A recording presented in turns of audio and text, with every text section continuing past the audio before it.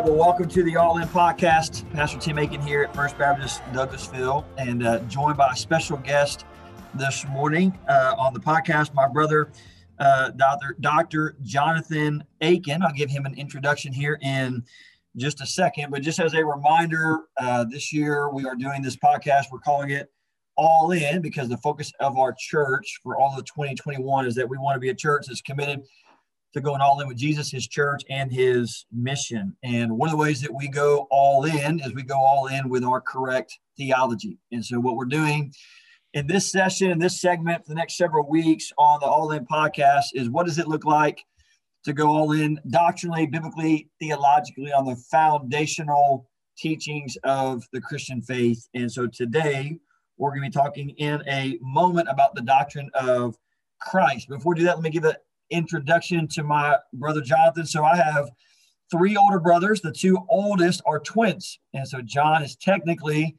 the younger of the twins. And so it's Nathan and Jonathan. Jonathan is just three minutes younger than Nathan. But Jonathan, technically Dr. John Aiken, has a PhD in Old Testament from the Southern Baptist Theological Seminary. He really is an expert in the Old Testament, especially the wisdom literature, Song of Solomon, Proverbs, Ecclesiastes, those books of the Bible. Has written some books as well. Currently serves with the North American Mission Board, or NAM for short, doing lots for them, but specifically doing lots of leadership development for them, working with pastors and their churches. And then prior to that, served for several years, well over a decade, as a pastor at two different churches, and then currently serves right now as interim pastor at First Baptist Church in Naples, Florida. And he and his wife, Ashley, have three wonderful kids, Maddie, Emma Grace, EG, as we call her, and little Judson. So we're, John, welcome to the podcast. We're so glad you're on here. It's great to be with you. Excited. You are dressed a little bit nicer than Dad was. Yeah, and you're repping your company, the NAM. For those of you that watched last week, my dad, for all the episodes I did with him, had a hoodie on and sweatpants. And so John is a little bit nicer today, but had a good time with Dad. And what we covered with Dad, in case you guys have missed those, you can go back and watch or listen to all the podcasts. We've covered the doctrine of the Bible, doctrine of God, and then we did doctrine of humanity and doctrine of sin together. And those are good podcasts. I encourage you guys to go back and look at those. So all right, let's jump in today to the doctrine of Christ. Doctrine of Jesus Christ sometimes is called Christology. So the study of Christ, study of Jesus. So I'm just going to jump in and begin to ask John some questions this evening. So John, throughout history, especially the last 2,000 years, there's been a lot written, there's been a lot taught, there's been a lot said about this man that we know of as Jesus Christ. And out of this has arisen many, what I would just call misconceptions. So what are some of the, if you were to kind of narrow it down historically, but even also contemporarily, like today, what are some of the common misconceptions that we hear regarding the person and the work of Jesus?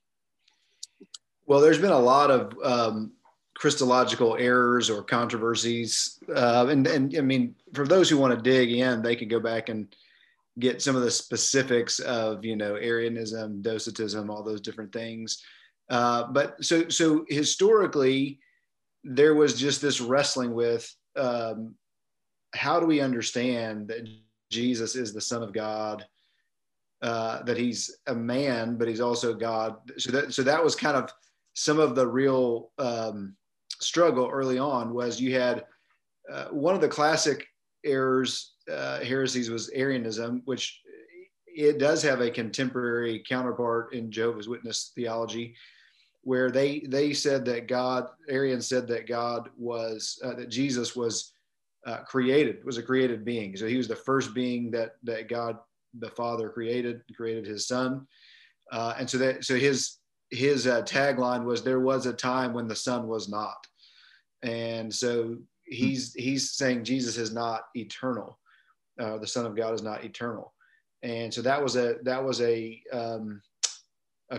big controversy fight that happened early on, the Council of Nicaea, where you had different leaders who basically confronted that heresy, and they the church through those controversies formulates what we know of as the doctrine of Christ today. So they affirm, no, Christ is eternal, that the Son of God is eternal. He's always existed.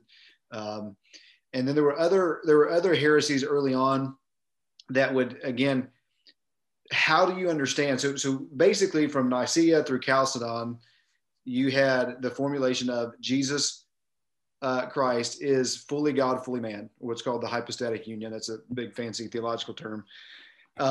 Fully God, fully man. And so all of the different controversies early on were wrestling with, how do you have this one person and the two natures? You have one person, Jesus, a divine nature, a human nature. How do you? And so there were some where the divine nature would kind of overpower and kind of be dominant. It was kind of like if you think about the comic The Hulk, it was like that people thought, that Jesus could kind of just flip, the switch, and he could go back and forth. Like, okay, now I'm the Hulk and I can do these superhuman things, and I'm divine. And now go back. Okay, now I'm human and I'm tired and I can weep and I need to eat. And so thought it was just kind of this thing that he could flip on and off. Whereas the divine nature was kind of more dominant, and then others with the human nature was kind of more dominant. And so through that, the church kind of formulated and said, no, he's fully God, fully man, two natures, one person, hypostatic union. And those are things that are not easy to understand, but that we have to hold together. In the same way, y'all have already covered the doctrine of the Bible, is the same kind of thing when we think about Jesus being the Word, that the Bible is God's Word. It's also it's also written by humans, and so it's a fully human book. It's also a divine book, and it's the Word of God. And how do you understand that? Don't know how to work out all the particulars, but that's kind of what the church laid down, is like, this is what Scripture teaches us, and we've got to hold these things together. And then historically, some of the contemporary errors about Jesus have been more towards, I think, towards the human side. You have, like, post Enlightenment, you have the different Jesus quests for the historical Jesus, where Jesus basically became a good person who taught good things, but not necessarily the divine Son of God. And that he was a do-gooder who taught the golden rule. And so I think in the church, so I think you have some of that today, where Jesus, people, like even unbelievers, respect Jesus. They think he was a good person and he loved everybody and he taught you to do nice things. But even in the church, I think sometimes we can run the risk of erring towards, like, overplaying his divine nature, where we think, like, I think people struggle with the fact that he was born as a baby. Like, I was reading one author like a year ago, and I think people would be troubled by this, but like, when he was born as a baby, he didn't know how to speak English, let alone Aramaic. Like, just like we have to be taught to speak a language, Jesus had to learn how to speak Aramaic, and he had to learn Hebrew, and he had to learn these things. And he actually grew in wisdom and in stature. I mean, he grew taller, he grew in knowledge and those kinds of things. And so how do those things work out? We don't know exactly, but you got to keep them both together. He is a true human who lived out a truly human experience. He's also 100% God, and those things are true. So let's dive into that piece a little bit. So one thing I want to try to unpack a little bit is, this comes from Philippians 2 language, which we talked about on Sunday morning, this idea of him emptying himself, right? So this idea of, okay, what does it mean that he emptied himself? So we know that it doesn't mean that he emptied himself of his divinity. He still was God in human flesh, the incarnation. So we get that piece. But I think the emptying probably included more than sometimes we think. So continue to unpack this idea of the switch on and off. Here's what I mean. there's a significant piece where Jesus, when he does these miracles as a man, he's relying on the power of the Holy Spirit to give him the ability to perform these miracles. So unpack that and how that kind of works together to help us think through these misconceptions that we might have. Yeah, I remember one professor telling me that we kind of thought, like, a lot of people think that Jesus, the miracles that Jesus is performing is kind of like, if you've ever, the Christian group, the Power Team that used to go around and they would say, you know, let me show you how awesome the Spirit is. And they'd rip phone books in half and break Louisville Sluggers over their legs. And so that there's a lot of people who think, again, that using that Hulk analogy, where it's like, okay, Jesus at these different times in his ministry wants to prove, hey, I want you guys to know I'm God. So here, let me raise somebody from the dead. Here, let me calm the sea. Let me walk on the water. And so I'm doing these things to prove that I'm God. The problem with that is that, like, I mean, there were people who raised the dead and called down fire from heaven and you know, set wild bears loose on kids and all this stuff in the Old Testament. And there, even in the New Testament, you've got Peter and Paul who are able to do incredible miracles. And so we can't say that the performing of miracles is proof that somebody is divine.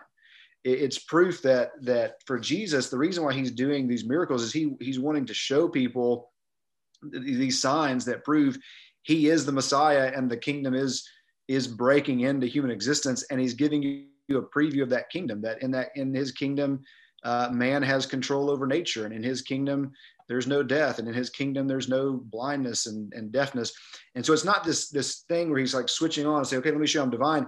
He's showing you, hey, here's what a human life fully dependent upon the Spirit is able to do. And the reason why I'm fully dependent on the Spirit is because I am the Son of God. I am, I am the Messiah. I'm the Son of David. And that's how, and that's why he's proving those things with these signs. So I would say that in terms of, we definitely overplay the divine side sometimes, and there are texts that clearly push back against that, where Jesus will say, "Hey, the Son of Man does not know the hour, when the end's going to happen." I mean, that's I don't know how to answer that fully. Like, what does that even mean? I don't know, but what it means is, in some ways, Jesus, as he's God in human flesh, is Philippians 2 language. There are certain, however you described it in your sermon, I mean, he emptied himself of his glory. He emptied himself of he set aside the free use of some of his divine attributes for a season, those kinds of things. It's clear that that's what he's doing. And so, yeah, I think we have to understand for non-Christians, it's going to be this tendency to explain everything that Jesus did from a human perspective and to doubt miracles and those kind of things. From the church side, from a faith side, the challenge for us is going to be that he literally did live a genuine human existence like you. He was tempted in every way as you are, yet without sin. He lived a genuine human existence. It wasn't like fake, and he wasn't playing a role. Yeah. We said similar language in our sermon. Yeah, emptied himself of his glory. He emptied himself of the comfort of, his position of power in heaven and all these things to come down as a human, and he didn't come down in the form of a sovereign. He came in the form of a servant, right? Ordinary, normal guy, right? That did have to rely on the Spirit. The Spirit of God.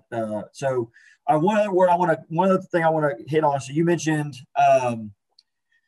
this heresy known as Arianism. So that's early church history. Arianism nowadays, it's in its modern form. You mentioned it, is Jehovah's Witnesses. This idea that Jesus, that really God the Son is a created being. There was a time when the Son was not. According to that heresy, we would say no. The Son has always been, always is, and always will be. But there's a word in the Bible that sometimes I think can be hard for people, and it's that word begotten. And so it's this idea that Jesus Christ was begotten. So to help us understand, what does that word mean? Help us understand what that phrase is really referring to when it comes to Christ. Yeah, I think the Arian controversy does come down to some of that language, but begotten, John 3, the only begotten is monogenes, and it the only, like it signifies that he is in a unique relationship to the Father, and a special relationship to the Father. Like the same language is used of Isaac in when take your son, your only son, whom you love, and sacrifice him. Well, I mean, Abraham had another son, Ishmael, and so, but this is a special, unique. He's the firstborn, the heir, and so I think begotten there is used of Jesus clearly because we understand from these texts that he is eternal, that he was not begotten. I mean, the Jehovah's Witness thing, they have to butcher the Greek language in John 1 and to say, in the beginning was the Word, and the Word was with God, and the Word was God. And they say the Word was a God. And they have to butcher the Greek there to get that translation. And so the New Testament is clear that Jesus, the Son of God, is eternal.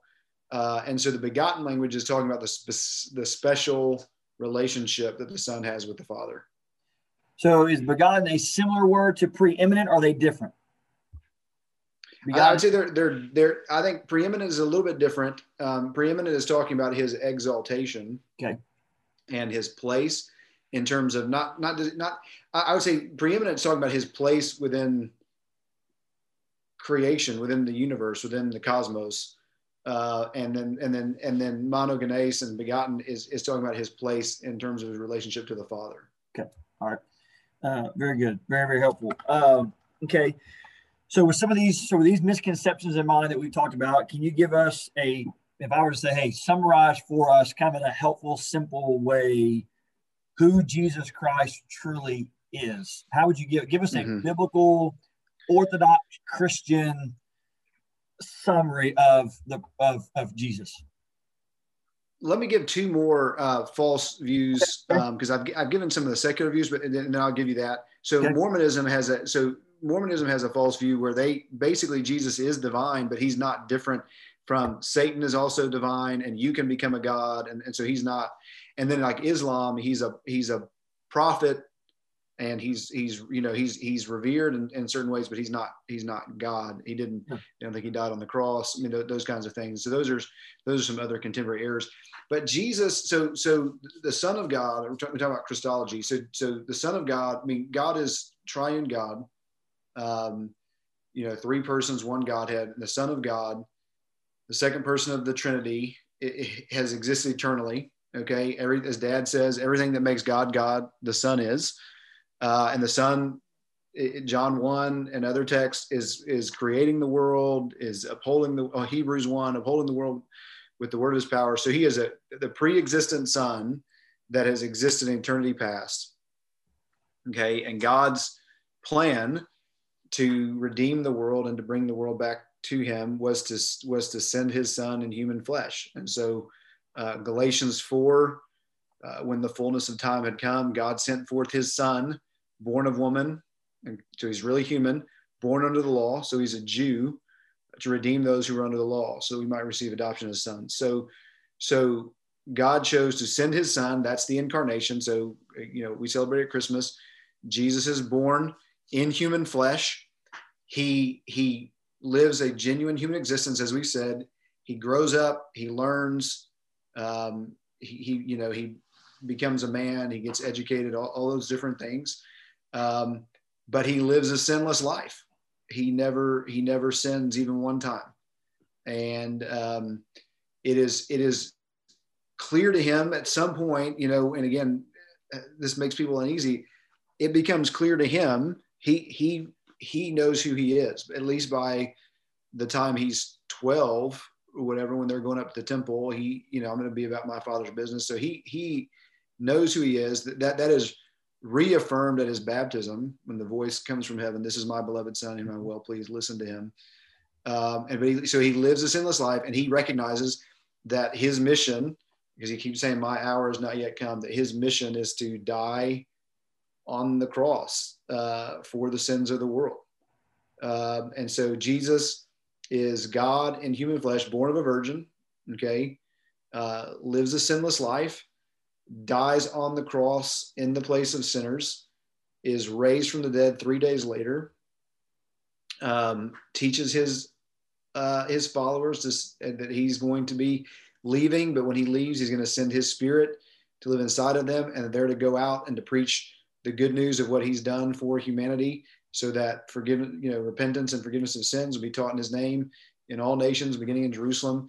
He ascends into heaven after about 40 days of teaching his followers and preparing them for the mission that they have. He's seated at the right hand of the Father in heaven. We know this because Stephen, for example, when he's being stoned to death, looks into heaven, he sees the Son of Man sitting at the right hand of God, and he's going to return someday in power and glory and defeat his enemies, rescue his people, and establish his kingdom. And so he's gonna perform a new creation, and then he's going to bring heaven down to earth, and there's going to be we're going to live forever. Those who believe in him are going to live forever with him in a perfect new heavens and new earth. Okay. That's probably the best, most succinct summary I can give. Yeah. Well, he's obviously kind of a big deal. So no. Okay, so one thing I want to hit on there, you mentioned sinless. Okay, so he was sinless. Let me ask this question. It's a question that I did not have the chance to answer when we preached on Jesus on Sunday. When I wanted to, didn't have a chance to answer it. So answer this question: was it possible for Jesus to sin? And again, this is kind of where we get into the: are you going to put more on his humanity? Are you going to put more on his deity? What are you going to put more on? Or are you going to try to be middle? Like, was it possible for Jesus to sin? What's your answer? I think it's a difficult question to answer. I think so. Dad's kind of cop-out answer is that it was possible, but it was certain that he would not. I think a theologian named Millard Erickson. Yes. For those of you that are listening, who wrote a great book on many books, but one on systematic theology, as a statement that Millard Erickson has made as well, that it was. I think it's possible. I think it's possible. Okay. I think it's possible for him to sin because I think that the temptations he would not piece. Huh? You're leaving off the certain he would not piece. I mean, it's okay.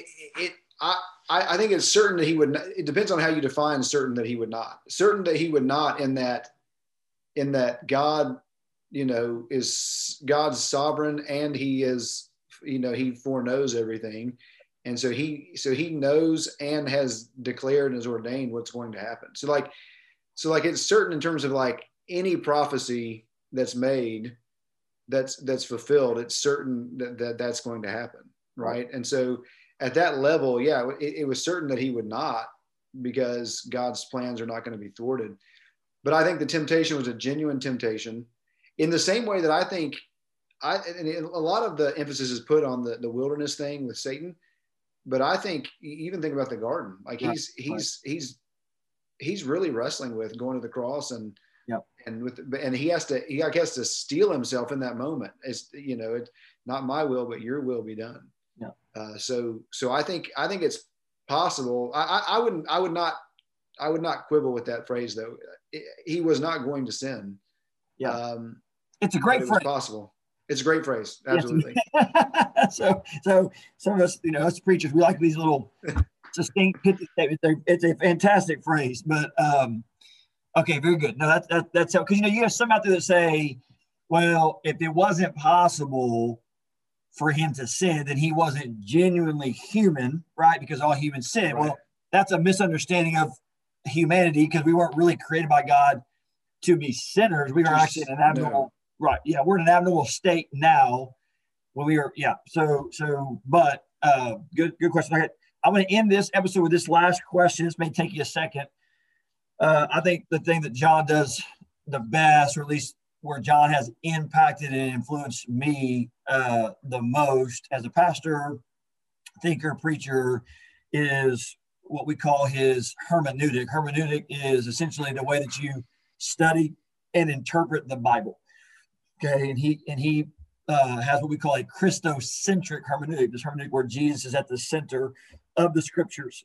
So I want John to take the last couple minutes of the podcast. We got into most of what I want to ask, but this is the key piece. So I want John to help us think through, what does it mean to practically have a Christocentric hermeneutic, the way that you study and interpret the Bible. So John, go ahead and kind of wrap us up with that, and I'll conclude us.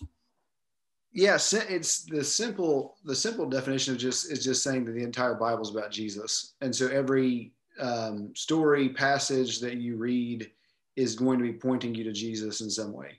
And so there are different ways that the Bible does this, okay, throughout the Old and New Testament. And so if it's stories like historical narrative, there's going to be things that are called pattern types or patterns that are going to point you to Jesus. And so when you see the people in Numbers 21 being bitten by snakes and they're dying, and Moses, praise the Lord, and the Lord says, fashion a bronze serpent and lift it up. Anybody who looks at the bronze serpent, it's bitten is going to live. And then Jesus in John 3 says, as Moses lifted up the serpent in the wilderness, so Son of Man is going to be lifted up. Everyone who believes in him will not perish, but have everlasting life. And so you have these patterns like the Passover lamb and, the temple, the kings, the priests, these kind of things. The sacrifices are types that point to Jesus and what he's going to do in his life, ministry, death, resurrection. And then you have prophecies, like direct prophecies we've talked about that prophesy about Jesus and the Messiah. And then you have Psalms, for example, that you have the psalmist's experience of suffering or having enemies attack him or whatever, like David's genuine experience that he's expressing this in worship to God, but it points to Jesus, as the New Testament will say, Psalm 16 and Psalm 22, and these Psalms about the righteous sufferer, they point to Jesus and what's going to happen at the cross. And so just real, simple. It's just every passage, every type of literature, every book in the Old and New Testament, the main theme of the whole book is Jesus, that he's the center. And if you're wanting to learn kind of a simple way to start dipping your toe into this and figuring out how it works, I would encourage you to read Sally Lloyd Jones' children's Bible called the Jesus Storybook Bible, which is really helpful. And also Edmund Clowney's The Unfolding Mystery are just kind of like I think teenagers and above could read these books and be helped by them. And so that just be a couple of ways to jump into it. But the whole Bible is about Jesus. So every passage that you're reading is going to point you to Jesus in some way. Yeah. So we'll put those two books, we'll put links to those, and we try to in the show notes. You can click on them, go to Amazon or whatever, purchase those. Jesus Story Bible is a Bible I've used with my kids and take them through. It's very, very, very well done. I know John's done the same. Many families in our church have done that. And then The Unfolding Mystery is a great book as well. And it is simple enough to where even a quote unquote layman could read it and understand it well. And so, for me, this was a very important way. This was just very informative, and this is very impactful for me because it, for me, simplified the Bible. The Bible is 66 books, covers, thousands of years, all these different writers, all these different people. When you begin to simplify it, say, well, it's really about one person. It's not you. Okay. Well, a lot of times we think it's us. It's not us. It's about Jesus. It really helps exalt him. It helps us understand the scriptures better.